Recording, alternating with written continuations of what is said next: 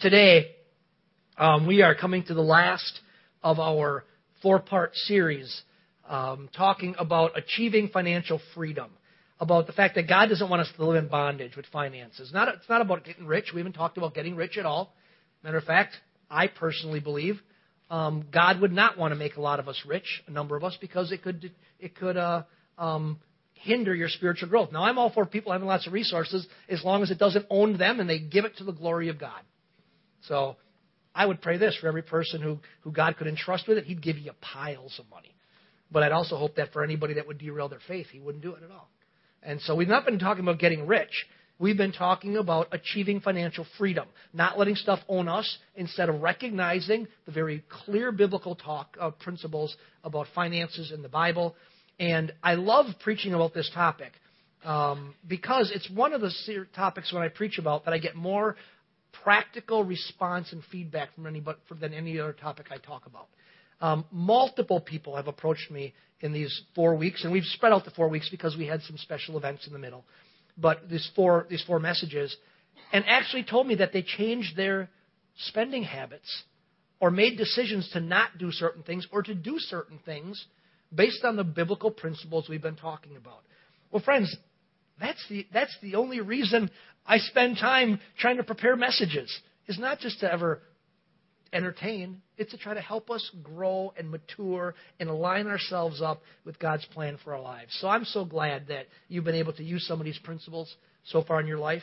And so far what we've covered, and you can always, if you've missed these, you can go on our website, go to our podcasts, and every one of our messages is on our podcasts. Just click on Listen Now, and you can hear them. And so far, the first week we talked about work, W-O-R-K, and found out that work, although it has 4 letters, is not a 4-letter word. It's not a cuss word. That God designed us to work. It's a gift to us. That it's to give us fulfillment in life, help us to mature and grow in life, and it's provide for us and our families. That work is a great thing. We looked the second week at stewardship, what it means to be a steward. It's the biblical view of finance, that God has entrusted humanity with gifts and treasures and abilities, and that those things we then use for His glory and His honor. And as we do those for His glory and His honor, He then takes care of us as His children. We looked at something that we called the stewardship plan, called the 10-10-80 plan. And a lot of you said, man, I want to align my life with that. And the last time we talked about a 4-letter word that is a 4-letter word, debt. And I told you I want you to look at debt as a monster. That there could be some positive reasons for debt, something that will appreciate in value, or maybe starting a business or something like that, or maybe limitedly even college, because college is really expensive and it's going to earn you more money in the future. But that talked a lot about warning you about that. We have a whole culture right now. It's in terrible financial problems. People in the last 15 years who went crazy with school debt. And right now we have more school debt in America than we had debt in the subprime housing debacle that torpedoed our economy. 2009 was all because way too many people borrowed way too much money on houses they couldn't afford. And our economy about tanked and crashed. And that was tied to that debt. Well, the money we owe on school loans in America right now is greater than that. And the thing about a student loan is it's the only loan you can't default on. The government's illegal to default on it. And so it's inhibiting and hindering Christian people's lives greatly. They can't do what God wants them to do because they're chained by debt. So if you want more about that, listen to that message. Well, today we're going to look at something a little bit different. We're going to look at what our giving reveals about our spiritual lives. You go, there's no connection.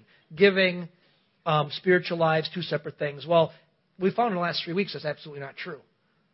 That giving is incredibly spiritual topic. Jesus and the rest of the Bible deals with giving constantly and money constantly. And we're going to look at today, what does giving, how we give, how we use our resources, what's that reveal about our spiritual development?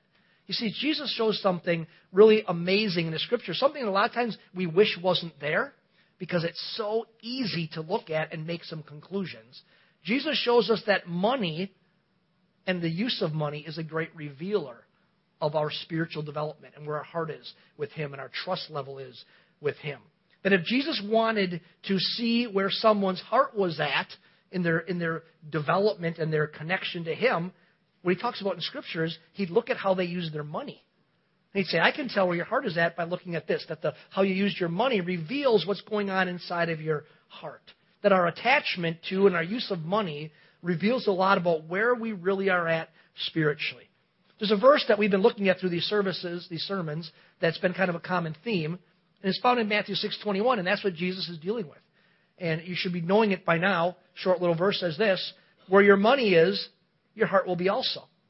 That wherever our money goes, it draws our heart towards it. And one day, Jesus gave an incredible example about this when he was just walking and ministering. He was going down the road, and the scriptures tell that a young man, we call him the rich young ruler, came and approached him and said, Lord, I have served God from my youth, and what must I do to be saved? And Jesus said, well, what's the law say?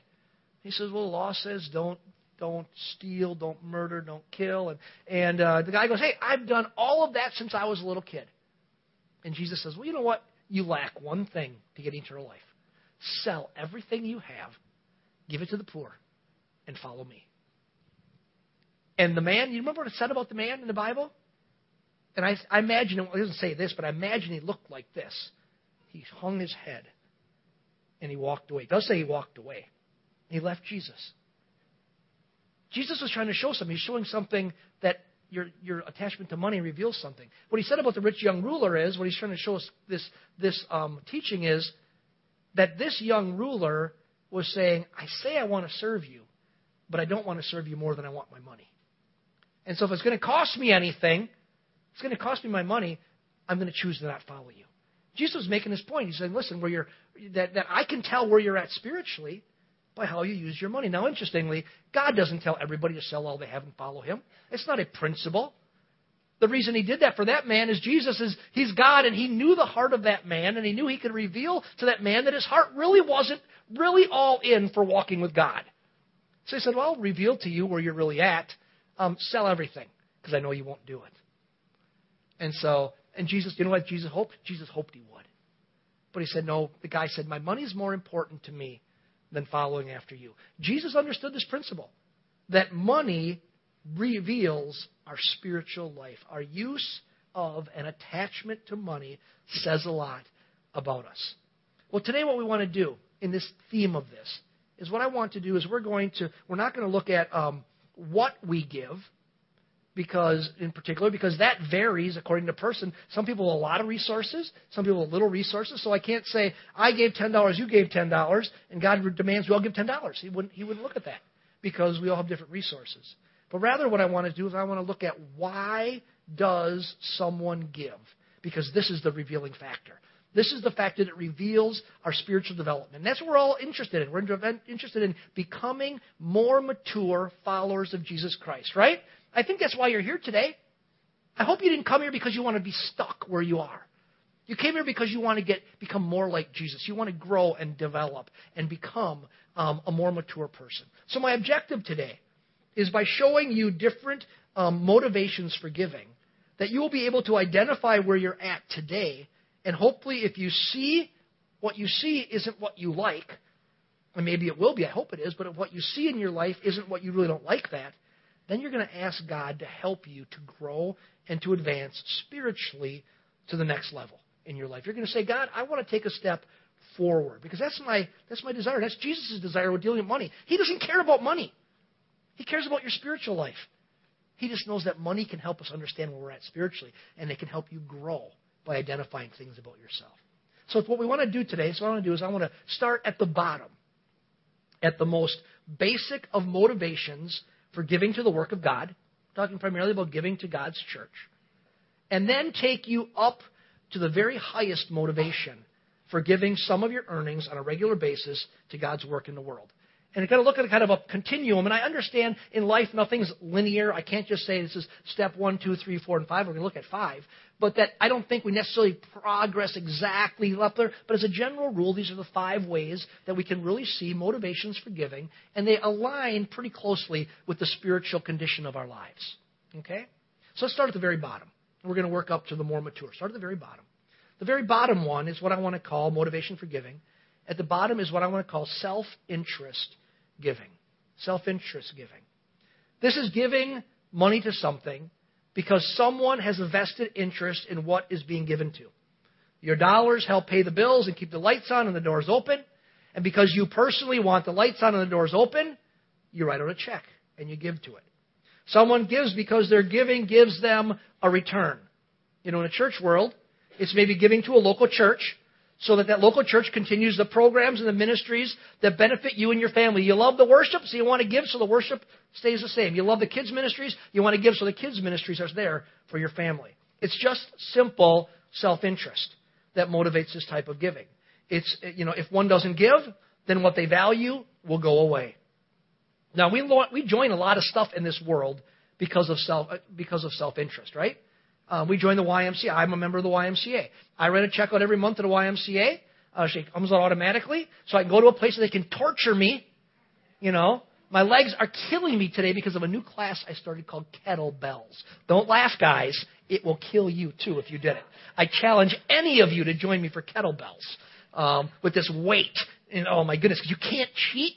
Because when you got to pick this weight up and down, you have to go all the way down to the ground to pick it up. You can't cheat. It kills your thighs.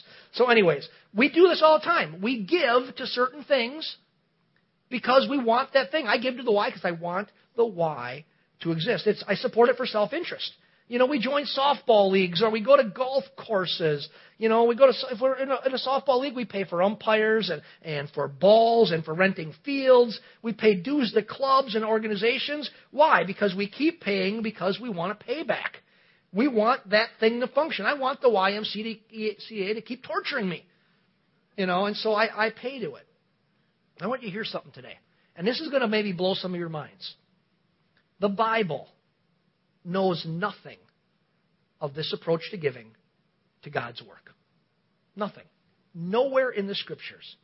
You can read your Bible from cover to cover and never find self-interest as a motivation for giving to the work of the church. It might be fine for the YMCA, and I think it is, but it's not a biblical motivation for giving to the work of God. You don't find it anywhere in Scripture. That bottom level is not even a biblical reason. Now, I was raised in a church where that was how we were taught. They took the amount of people, they took the expenses, they divided it equally, and they sent you basically dues. You paid your dues every year. A lot of you were in the same boat. You paid dues every year. That's self-interest giving. I don't see it anywhere in the Bible. The Bible starts giving, reasons for giving, at the next lot of 5 levels. It doesn't even talk about this bottom one because it says that's not why you'd ever give to the work of God. It starts in the next one up. And that's what I want to look at now. It's not self-interest giving. The Bible starts at the next level up, and this is what I want to call it this. Giving for the reason of spiritual gratitude. Giving out of a heart of spiritual gratitude. And the Bible does talk about this as the bottom level of giving. Psalm 116:12, the psalmist says something just out of his heart. He says this, "What shall I render to the Lord for all the benefits towards me?" In other words, what shall I give for what God has done in my life? And you know what? The psalmist is saying, you've done so much for me. What can I possibly do for you? And we see this in Scripture as a starting point for giving to God's work. It's in response to the provision that He has given us of His Son, Jesus Christ, for the payment of our sins so that we can be born again, become children of God, and have our lives transformed.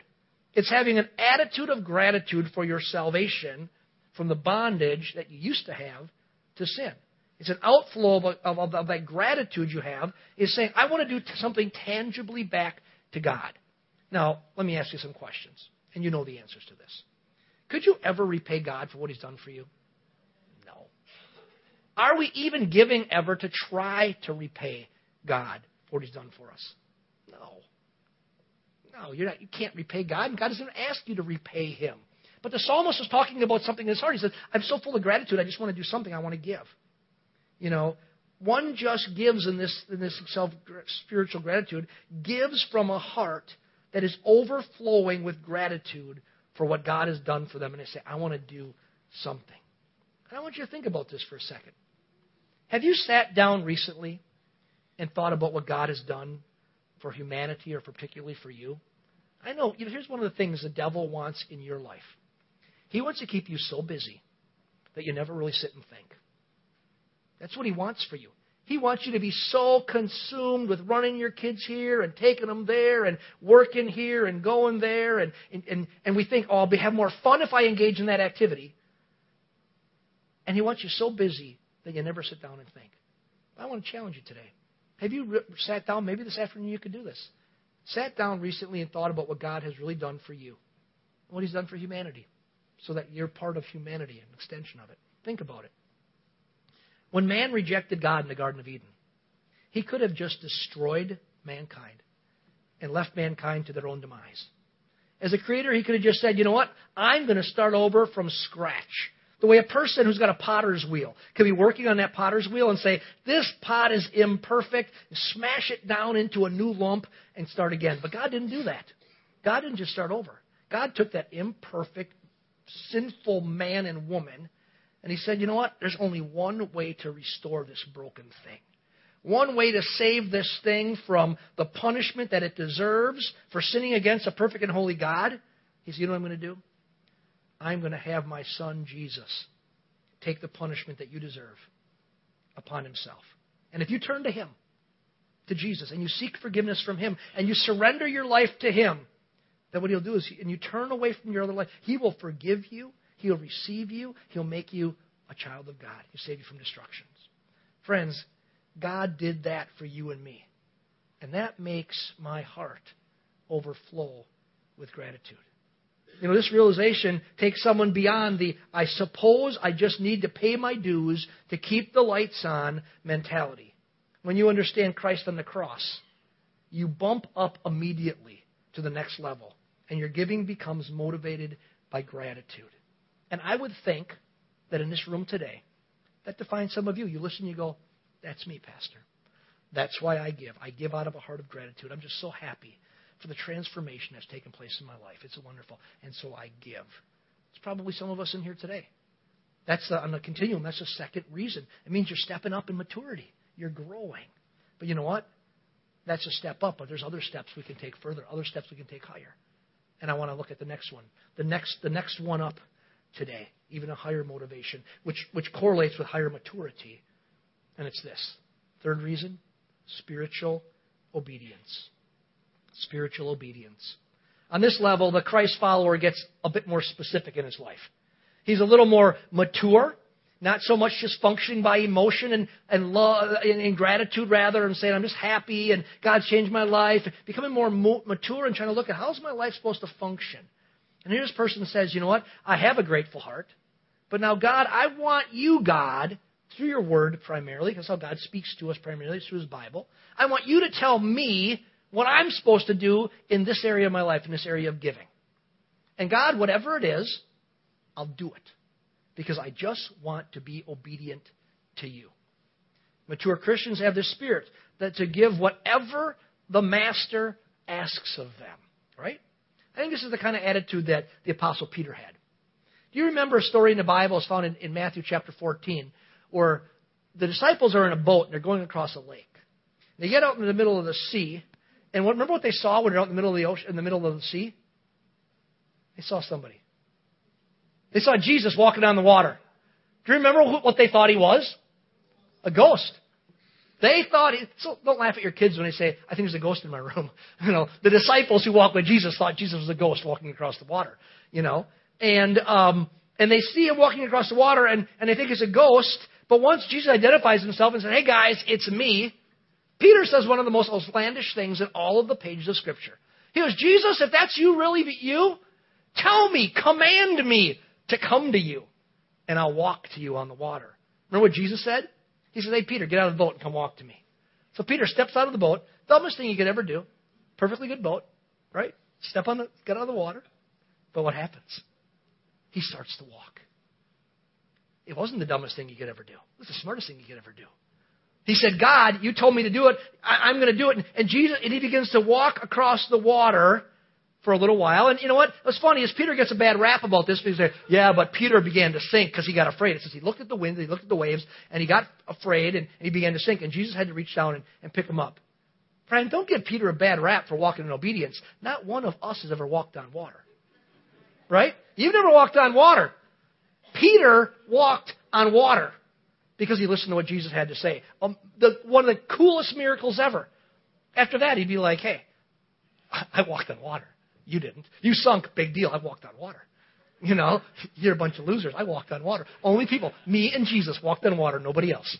You know, I guarantee you Peter said it at some point. You know he did. You know Peter's attitude from Scripture. He did that at some point. You know, he walked on water. Friend, that's the type of attitude I'm talking about at this level, this third level up, this attitude. It's just, Lord, if you command me, I'll obey. I'm maturing. I'm beyond just some emotion. I want to do what's right. I'm becoming a student of your word. I want to begin to read and understand the Bible. And when your Bible tells me to do something, God, I want to obey you. I want to do it. So here's the question that rises in our mind then. What does the Bible instruct us to give? So that the person at this level can say, I'll just do it. There's really two things. If you take all the scriptural teachings and boil them down, you kind of can boil down to two different things or ways the Lord tells us to give. And I want to look at those really quickly. First one is this. Grab your Bible and open to the book of Malachi. If you're new to the faith, new to Christianity, you never read your Bible, the New Testament starts with Matthew. You can find that, right? Just turn to the front of the book a couple pages. Malachi is the last book of the Old Testament. The last book, it's a minor prophet, and he's got something. It's probably the most specific, clear instructions about giving in all the Bible to say when an obedience person can just say, God, tell me what to do. It says it really clearly here what to do. So Malachi chapter 3. We're just going to read a couple verses, starting in verses 10 to 12. God instructing his church people what to do. It says, bring the whole tithe into the storehouse. The storehouse here, you could say, he's talking about the temple there. Our name for the temple is the church. So bring the whole tithe into the storehouse, so that there may be food in my house, in other words, provision in my house, in the church. And test me now in this, says the Lord of hosts, if I will not open up for you the windows of heaven and pour out for you a blessing until it overflows. He said, if you do this, I'm going to bless you. Then I will rebuke the devourer for you, so that it will not destroy the fruits of the ground, nor your vine on the field cast its grapes, says the Lord of hosts. All the nations will call you blessed, for you shall be a delightful land, says the Lord of hosts. What's he say here? God says, take a 10% slice of your earnings. The Bible calls it, in other places, it calls it first fruit. In other words, the first thing you do. Take a 10% slice of your earnings and bring it to your church and give it as unto the Lord for the work of the Lord, to do the provision, the ministry that God has called the local church to do. He says in other places in the Scripture about the tithe, give it joyfully, give it out of a heart filled with gratitude for the cross, consistently and obediently. Now, many of us in this room are at this place. We are okay, I'll do it kind of lives. Okay, I'll do it tithers. And I'll be honest with you, that's how this church is being built, and that's how this church is being sustained. That's how all churches are built and how they're all sustained, is by those people who say, I just want to walk in obedience. God told me to do it. I'm going to do it. And the fact is that if you have done that, your lives prove that Malachi is true, that God has blessed you because of it. Your lives, I could tell story after story of person after person in this place who said, I chose to be an obedient tither, and because of that, what Malachi says is true. God blessed me. He opened up the windows of heaven. A lot of times my income increased. Or, as he says here, the things that could devour you don't devour me in the same way anymore. And God has given me a blessing in my life because I've walked in obedience. Remember, God's just trying to say to you, I want you to trust me. He's not caring about the money. He cares about your heart.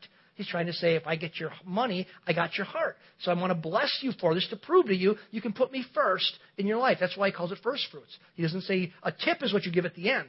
A tithe is what you give up front.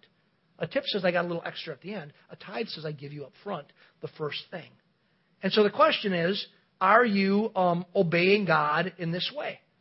You want to mature up in your walk with God. Money's a revealer. And so one of the ways to see your maturity is, are you an obedient, I'll just obey God in what he says kind of person? And if you say no, here's a question for yourself, not for me. Well, here's your question. Why not? Is it because you can't trust God? And ask yourself this question. If you can trust God with your soul, which is eternal, do you really think you can't trust God with your money, which is temporal? He's going to take care of people who put him first. He does. It's Bible, and life is full of examples. If so, if you're not, why not? And when are you going to start? When do you want to step up a notch? Because God has something more for you and better for you as you walk in obedience. So the first kind of giving that he says, the person who's saying, I just want to be an obedient giver, is they say, I give the tithe. But that's not where the Bible stops. For some of you, the tithe is this huge issue. But a lot of you, you've been tithing for years, and you go, it's not that big of an issue anymore. I've learned to do it forever, and God's blessed me for it. But then there's another level of giving that God shows in Scripture, repeatedly through Scripture. And you can summarize it in this term called the free will offering. The tithe, he says, you pay your tithe, you do it. Free will offering is something you do as you feel led by the Lord. The tithe isn't something you do as you feel led by the Lord. He just says, do it. The free will offering, though, is where he asks you to give above and beyond that tithe. This goes above the tithe. Once you have obeyed God and paying your tithe, he often will directly, by the Holy Spirit, he's the one who directs you, to give more to some other area or ministry in need. Maybe it's for hurting and homeless people. Maybe it's for world missions. You're giving above and beyond. You know, Suzanne and I every single year ask God to guide us in where he wants us to give above and beyond our tithe. And we generally do this through various missions giving. We give most of our missions giving through our local church, but we try to increase our number as God leads us to do. And I want to tell you something, church. This is what I found over all the years. You can't outgive God. He loves to bless his kids. He enjoys it. He wants to do it. The one who's handcuffing God from pouring out his blessings is us if we don't walk in obedience. Because he says, I got to get your heart. He's trying to say, if you give me your heart, you give me your money, you're showing me you give me your heart. And he wants to bless his children. He wants to do it. You can't outgive God. You know, and I believe that God often speaks to us to give above and beyond our tithe. Sometimes he asks for us to do something really big, something that will really cost you. And it's going to, but this why? Because he wants to stretch your faith. He wants to stretch your trust in him to prove himself to you. Friends, when God does this, I just say this, just obey him. He will resupply you. But more importantly, in the process of your growth, you will take a step forward. That's obedience giving. Now, that's the third level. Let's just be obedient. The Bible says obey. How does it tell? What should we do? We give tithes, we give free will offerings. But then I don't want to stop at number 3, do you? I want to go higher. I want to mature more. So what's the next level? Number 4.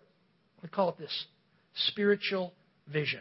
The next motivation for giving, beyond just obedience. And I'd say a lot of people stop in their life. If they hit obedience, they think they've hit the summit. I'm telling you, there's things that are higher. The next motivation will be spiritual vision.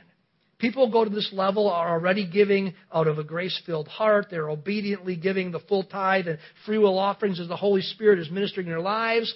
But they've matured to a point where they look at the world a little bit differently than the average Christ follower. This person reaches a point where he's realized that this world is a train wreck and nobody knows how to fix it. And this person knows that the only hope for this messed up world is the transforming work of Jesus Christ. And when this person is seized by this vision that the only thing that can fix the world, fix their family, fix their neighborhood, fix the whole world, when they're seized by this vision, it changes the way this person views his resources and talents and the remaining time they have left on earth. And they say something like this. They start saying, I've got to do something strategic with the time and the resources that I've got left. You know, it's just the opposite of a mentality that seeped into our culture that says, now I can sit back and enjoy my golden years and accomplish nothing mentality. That I think has robbed so many good godly people of being used by God greatly in their lives. He wants to show them a vision that's so much more important. At this level, the person says, I want to give as much as possible to something that will outlast me, to something that will really make a difference in this world by bringing people into the life-changing knowledge of Jesus Christ. When I think of this level, I think of 2 couples that Suzanne and the boys and I met. When we were missionaries in Cambodia, one time, I think all 4 of us were going. We were on these boats, homemade boats, taking a 2-hour boat ride through this incredible lake called Tonle Sap. It's in the middle of nowhere, and it's floating villages. Things you see on National Geographic. Floating villages, you know, they go from place to place on little boats, handmade boats. And we're on this boat, and we're going across the Tonle Sap, and it's a big boat, but we're going to do a 2-hour thing out into a floating village where our missions organization had a bunch of schools that we ran. You believe in education? This place was awesome for education. 4 schools we had purchased on floating villages. They have stakes in the ground because as the water would go up, these schools would float away. And then every year they had to bring them back to where their spot was on the lake. And so we went there. It's like literally a heat index of 120 plus. I learned there, first time I learned, you always wear this thing called cremas. It's like a big handkerchief. You take a chunk of ice, put it in your cremas, spin it around, and tie it to your neck. So you had a big block of ice in the back of your neck because you literally could not endure the heat, and there's no electricity. We're in the middle of nowhere. We're going through malaria-filled lakes, where Suzanne gets dengue fever from getting bit by a dengue-infected mosquito, almost killed her. And we're going out in this place. No reasonable person goes out there. They live there because they don't have any choice. We lived there we went by choice, and we're going across the lake, and we're on this boat, and we're always used to being the only white people. And we look in the boat, and there's two couples on the boat. I remember the name of the one. It was Larson because they were the same last name as us. And so we're like talking to them, and they're from America. We start talking to them. What are you doing here? And they start telling us their story. Now, we didn't know the full extent of their story until we later went to meet them in Seattle, Washington, sometime later. But they were two wealthy couples, raised their families, done their businesses, both self-made men, self-made women. And they were rock-solid believers, and they had committed the remaining years of their life to two things. There was a ministry called Kids Quest. That's an outreach ministry, evangelistic outreach ministry. And they were frustrated. They're part of the Assemblies of God. And they're frustrated because they didn't think anybody cared about this great ministry. And they thought it could be used around the world to reach kids for Christ. So they'd committed their lives, all their own resources, to traveling the world to go to places and try to convince people to start Kids Quest ministry in all the different countries of the world. So they'd meet with missionaries. So their goal was to invest into something they thought was strategically could change the world. And the second thing they did is they went to minister to missionaries. Matter of fact, they were the first people who looked at us, talked to Suzanne, and said, "We believe you need to leave Cambodia." We're sitting on a boat with a couple of strangers, and we're crying, talking to these two couples who spent their entire lives going to meet total strangers. They didn't know we were going to be on that boat, but that was part of their job. They traveled, not their job. They didn't get paid for it. Their mission. They went to the world trying to minister to hurting missionaries that were maybe should not be where they are, needed to make a change, and so they talked to us and actually were a key player in convincing us that we should resign our missions appointment. So anyways, these people were filthy rich. So in Seattle one time, we're in Seattle. We have no idea. I get a phone call, and it's so-and-so Larson. And I'm like, what relative is this? I have no idea. Didn't even know they lived in Seattle. We were staying in Seattle for 6 weeks. And he's like, we met, on a boat in Tonle Sap. And I'm like, oh, okay. I said, how do you have my number? He said, we heard you're in Seattle. Like, how in the world do you know that? Well, we were concerned about you. And they said, we live in Seattle. I said, would you come to our house? Like, yeah. Didn't really know much about them. Get there. And these people don't have money. They have money. The guy who is the less rich of the two, we went to his house. You know what he collected? And I think I've told you before at one time. You know what he collected? Some people collect figurines. You're really rich, you might collect some nice cars. You know what he collected? Suits of armor. From all around the world. You go in his house, it's like, this is a 13-whatever suit of armor from Germany. I'm like, kids, you put your stinking hands in your pockets. Don't you touch a thing. That suit of armor is worth more than I'll make in my entire life. And it's like, oh, and here's this, and they think this is tied to some king back there. He's got suits of armor in his house. And he's the poor guy. The one guy owned a bunch of industries. He was worth over $1 billion. The other guy was worth hundreds of millions. And the thing that amazed me about them, their kids thought they were crazy. They had all the money in the world. And they're literally putting their lives and health on the line to travel the world to do something they believe could change nations. Number one, make sure missionaries were healthy. Number two, get this Kids Quest ministry up and going around the world, financing it. And it's kind of funny because we're talking about just missions thing. He pulls out his phone, and the head of all, the Assemblies of God's a little organization we're part of here. It's only got 58 million members worldwide. That was a joke. 58 million. It's the world's largest Protestant denomination on the planet. And he pulls out the head as a guy named George Wood. He pulls out and says, want me to call George? He's got George's cell number in his cell phone. I'm like, what? He goes, they do whatever I tell them to do. Because he gave so much money. And these guys, They had given their life. They still lived in a nice house. He still collected suits of armor.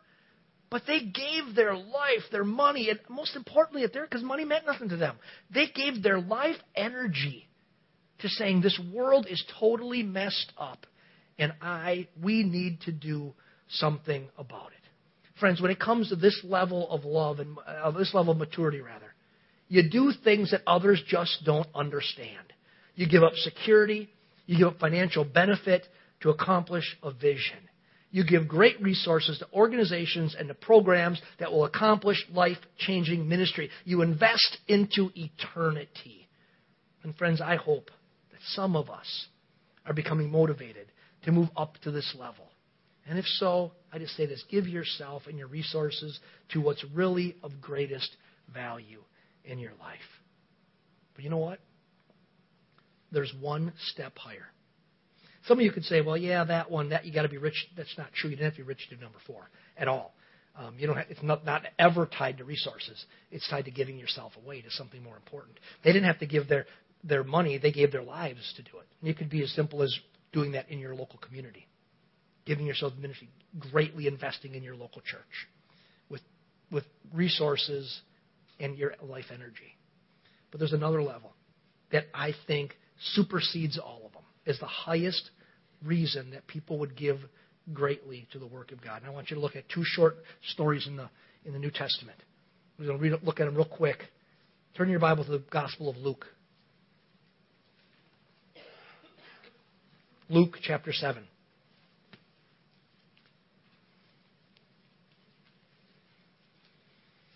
Starting in verse 36 of Luke chapter 7. I'm going to read this story. I'm going to jump right to another story. And then I'm going to comment on him. One of the Pharisees was requesting him to dine with him. So him is Jesus. Well, Pharisee, the religious leader, is asking Jesus to have dinner with him. And he entered the Pharisee's house and reclining at the table. And there was a woman in the city who was a sinner. And when she learned that Jesus, was reclining at the table in the Pharisee's house, she brought an alabaster vial of perfume. So that's a little stone perfume bottle.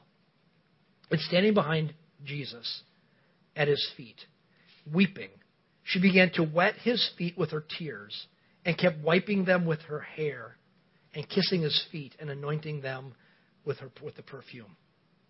Now let's flip over to the Gospel of Mark. Mark chapter 12.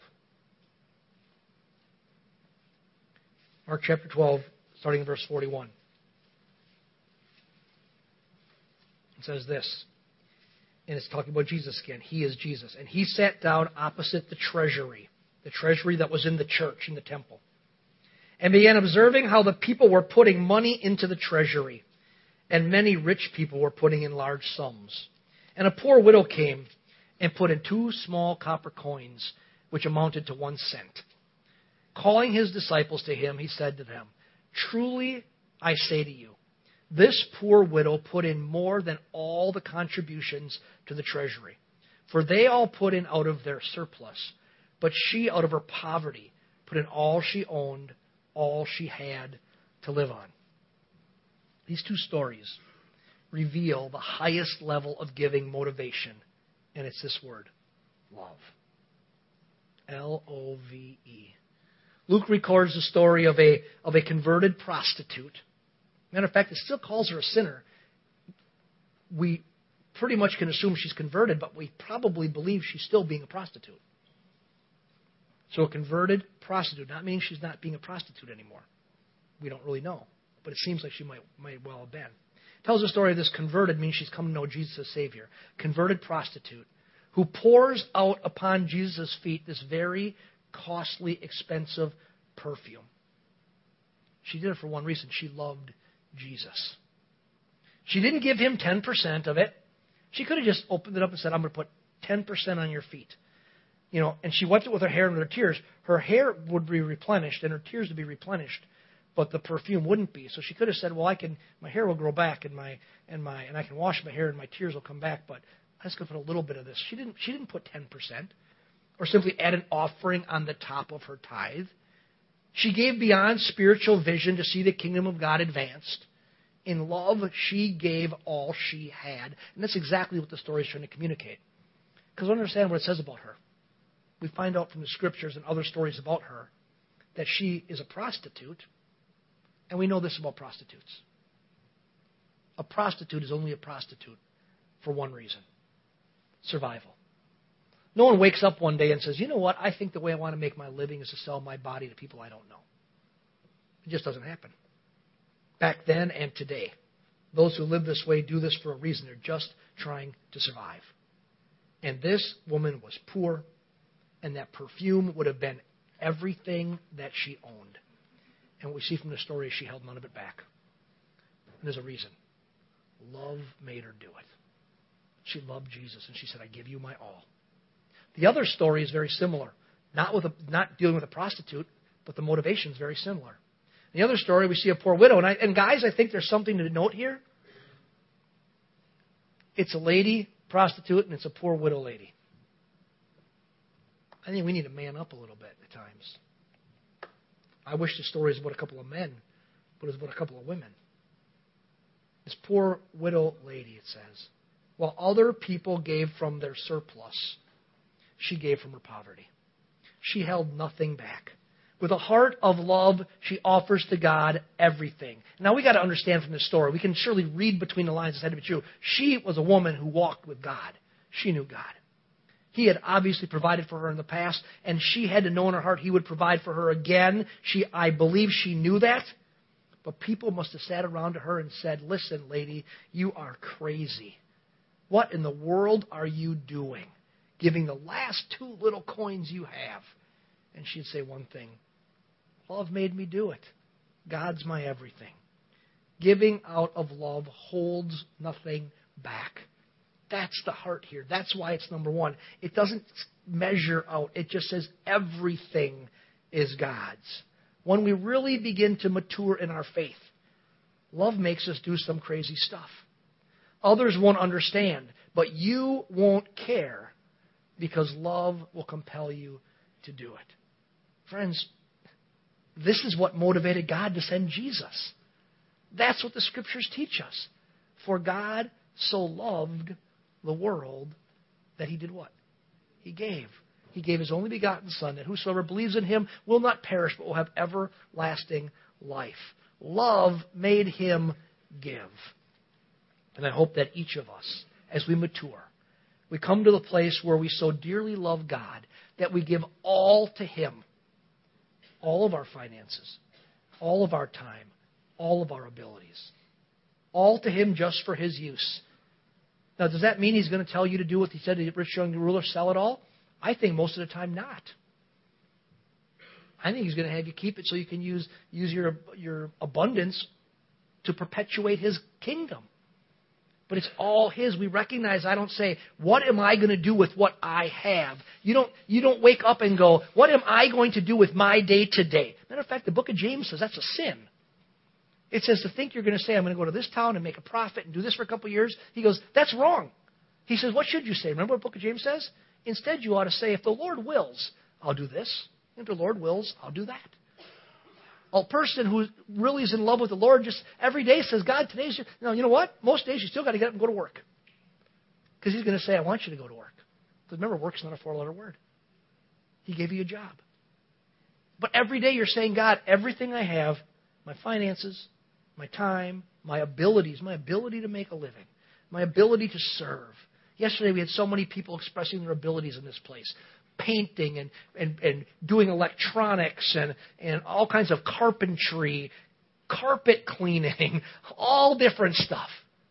Using their abilities for the glory of the Lord. Instead of just spending those same abilities on something else that has very little or no eternal purpose behind it. That's what love compels us to do. All to Him, just for His use. We realize it's all His and we hold nothing back. And if we get there will never be a day, this is what I believe, if we as in mass start to get there will never be a day in this community, this little section that we live here of the world, where there will be a need that will not be met. Because God will use us to meet the need. We will be His hands and His feet extended. Because God has placed us here on purpose to be His light shining in the darkness. And He wants to flow through us, but for that to happen, we say, as a song says, I surrender all. All to Jesus I surrender. That's what love is all about. And God will use us to meet every need and reveal His love through us. And the world around will say, you know why they did that? Love made them do it. I think that's God's plan for us. Wouldn't you agree? Amen. Would you stand with me this morning?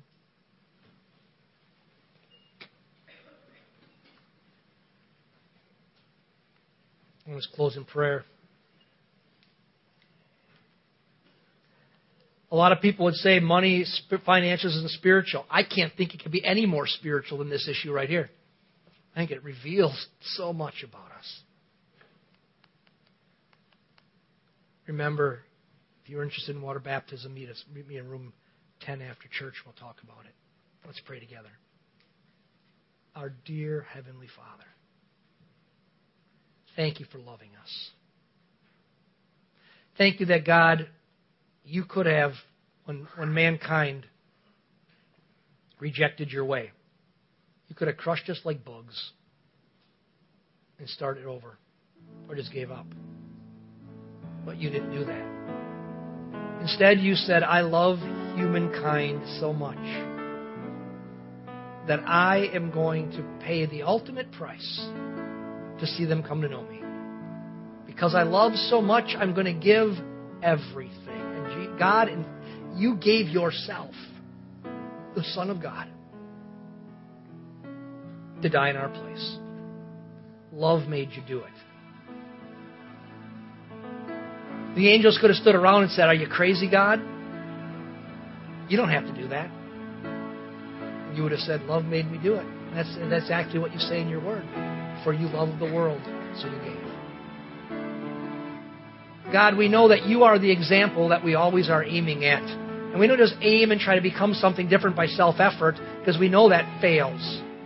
But rather, God, we say this. We open up our lives right now to you, and we yield to you. We say, God, whatever you want in me, that's what I want. Matter of fact, as our eyes are closed and our heads are bowed, would you be so bold as just kind of take your hands right now and in front of you just open them up, palms up, facing towards heaven? A sense of yieldedness. No one's looking at you. Say, Jesus, you know where I'm at. You know what you have for me. And I yield to you today. I want to advance, God. I want not to earn anything, because I can't earn your favor, but I want to experience you more. I want the joy of this love relationship with you to blossom. So I yield to you today. And I say, God, lead me forward. Take me on. Help me to grow and mature. Help me to go up to the next notch, the next level. God, thank you that you revealed in my heart today some things about myself. Some I like and some I'd like to see get better. And God, I thank you that you wrap your arms around us and you carry us forward. So right now we yield to you. We say, Jesus, we're all for you, wide open for you today. Help us to grow and to mature. Now, as we're in an attitude of worship this morning, again, a private moment. You're here in this place. I don't believe it's a coincidence for 1 second that you're here in our church this morning. Maybe you've been here many times. Maybe it's your first time in the building. But as we've been talking about yielding to God today, we've been talking about advancing, maybe you've come to a conclusion that in your life, you maybe know all about religion, but you're not really in a real relationship with the Lord Jesus Christ. You're recognizing today that He really loves you. He has great things in store for you, but He wants you to walk with Him. Well, if that's you today, and you're saying, you know, Pastor Mark, I want to take a step forward with Jesus. I want to really give my life to Him and have Him receive me, and I want to become brand new. I got junk I need forgiven, and I just want to start on a brand new life with Christ from this day forward. If that's you today, The only reason you would feel that is because the Holy Spirit of God is making you feel that way. Because the Bible says no one comes to the Son unless the Father pulls him, draws him by the Holy Spirit. The only reason you have that sense inside of you is because God is prompting that inside of your heart. And so if that's you today, and you want to take a step forward with Jesus, you want to give your life to Christ and start a brand new life with Him, I want to help you take that step today. As our heads are bowed and our eyes are closed, I just say to do this. Between you, me, and God. If you say, Pastor Mark, I'm ready to take that step today, I want you to slip up your hand, raise it up high. When I see your hand, I'm going to ask you to put it back down. Just between us, I want to pray with you. I'm not going to call you out or embarrass you. You say, I want to receive Christ in my life today. So right now, just slip it up in the air. Praise the Lord. Hallelujah. But Jesus, I thank you so much for the good work that you're doing in this awesome church family. Thank you, God, that we have hearts as a whole, hearts to say we want to advance, we want to get better, we want to be used, we want to mature. God, that's why we're here. Otherwise, we'd be out doing something else today. But we're here today because we want all of you. We want you to have all of us. And I pray now, God, that your blessings, your goodness would rest upon this wonderful church family. That your anointing, your blessings would walk with us through the week in such a powerful way that, God, we'd be aware of your nearness and we so willingly yield to you so that greatness can come through our lives. So Lord, let your blessings now rest upon us for your glory in Jesus' name.